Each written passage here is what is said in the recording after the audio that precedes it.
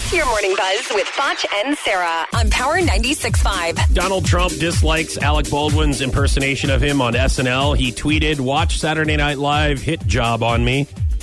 Or that means time to retire the boring and unfunny show. Alec Baldwin portrayal stinks. Media rigging election. He is so rude. Why?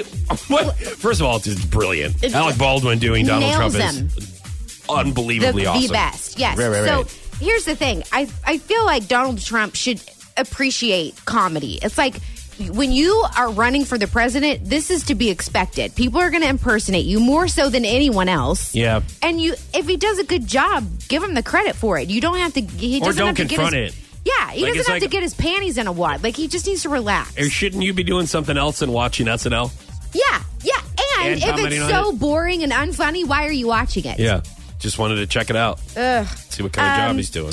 This story makes me angry. Okay. John Cena, who has the deep dimples and the six-pack, and he's a wrestler, right? Wears the jean shorts. Yes. He says that his girlfriend, Nikki Bella, who is also a wrestler, signed a 75-page contract before moving in with him. Mm-hmm.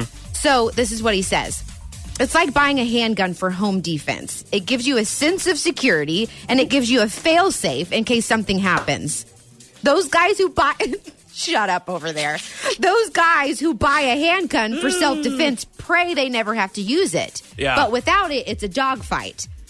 I had to have Bella sign an agreement to live in the house. Okay. It wasn't a one-page agreement. It was a 75-page agreement. Okay. I would have told him to take that agreement and stick it where the sun don't shine, okay? In his How denims, about that? in his denim yes, shorts. stick it in his denims. I mean, Christian rude. Grey did this in his playroom. Yeah, but there was something in it for her, you know? Was there?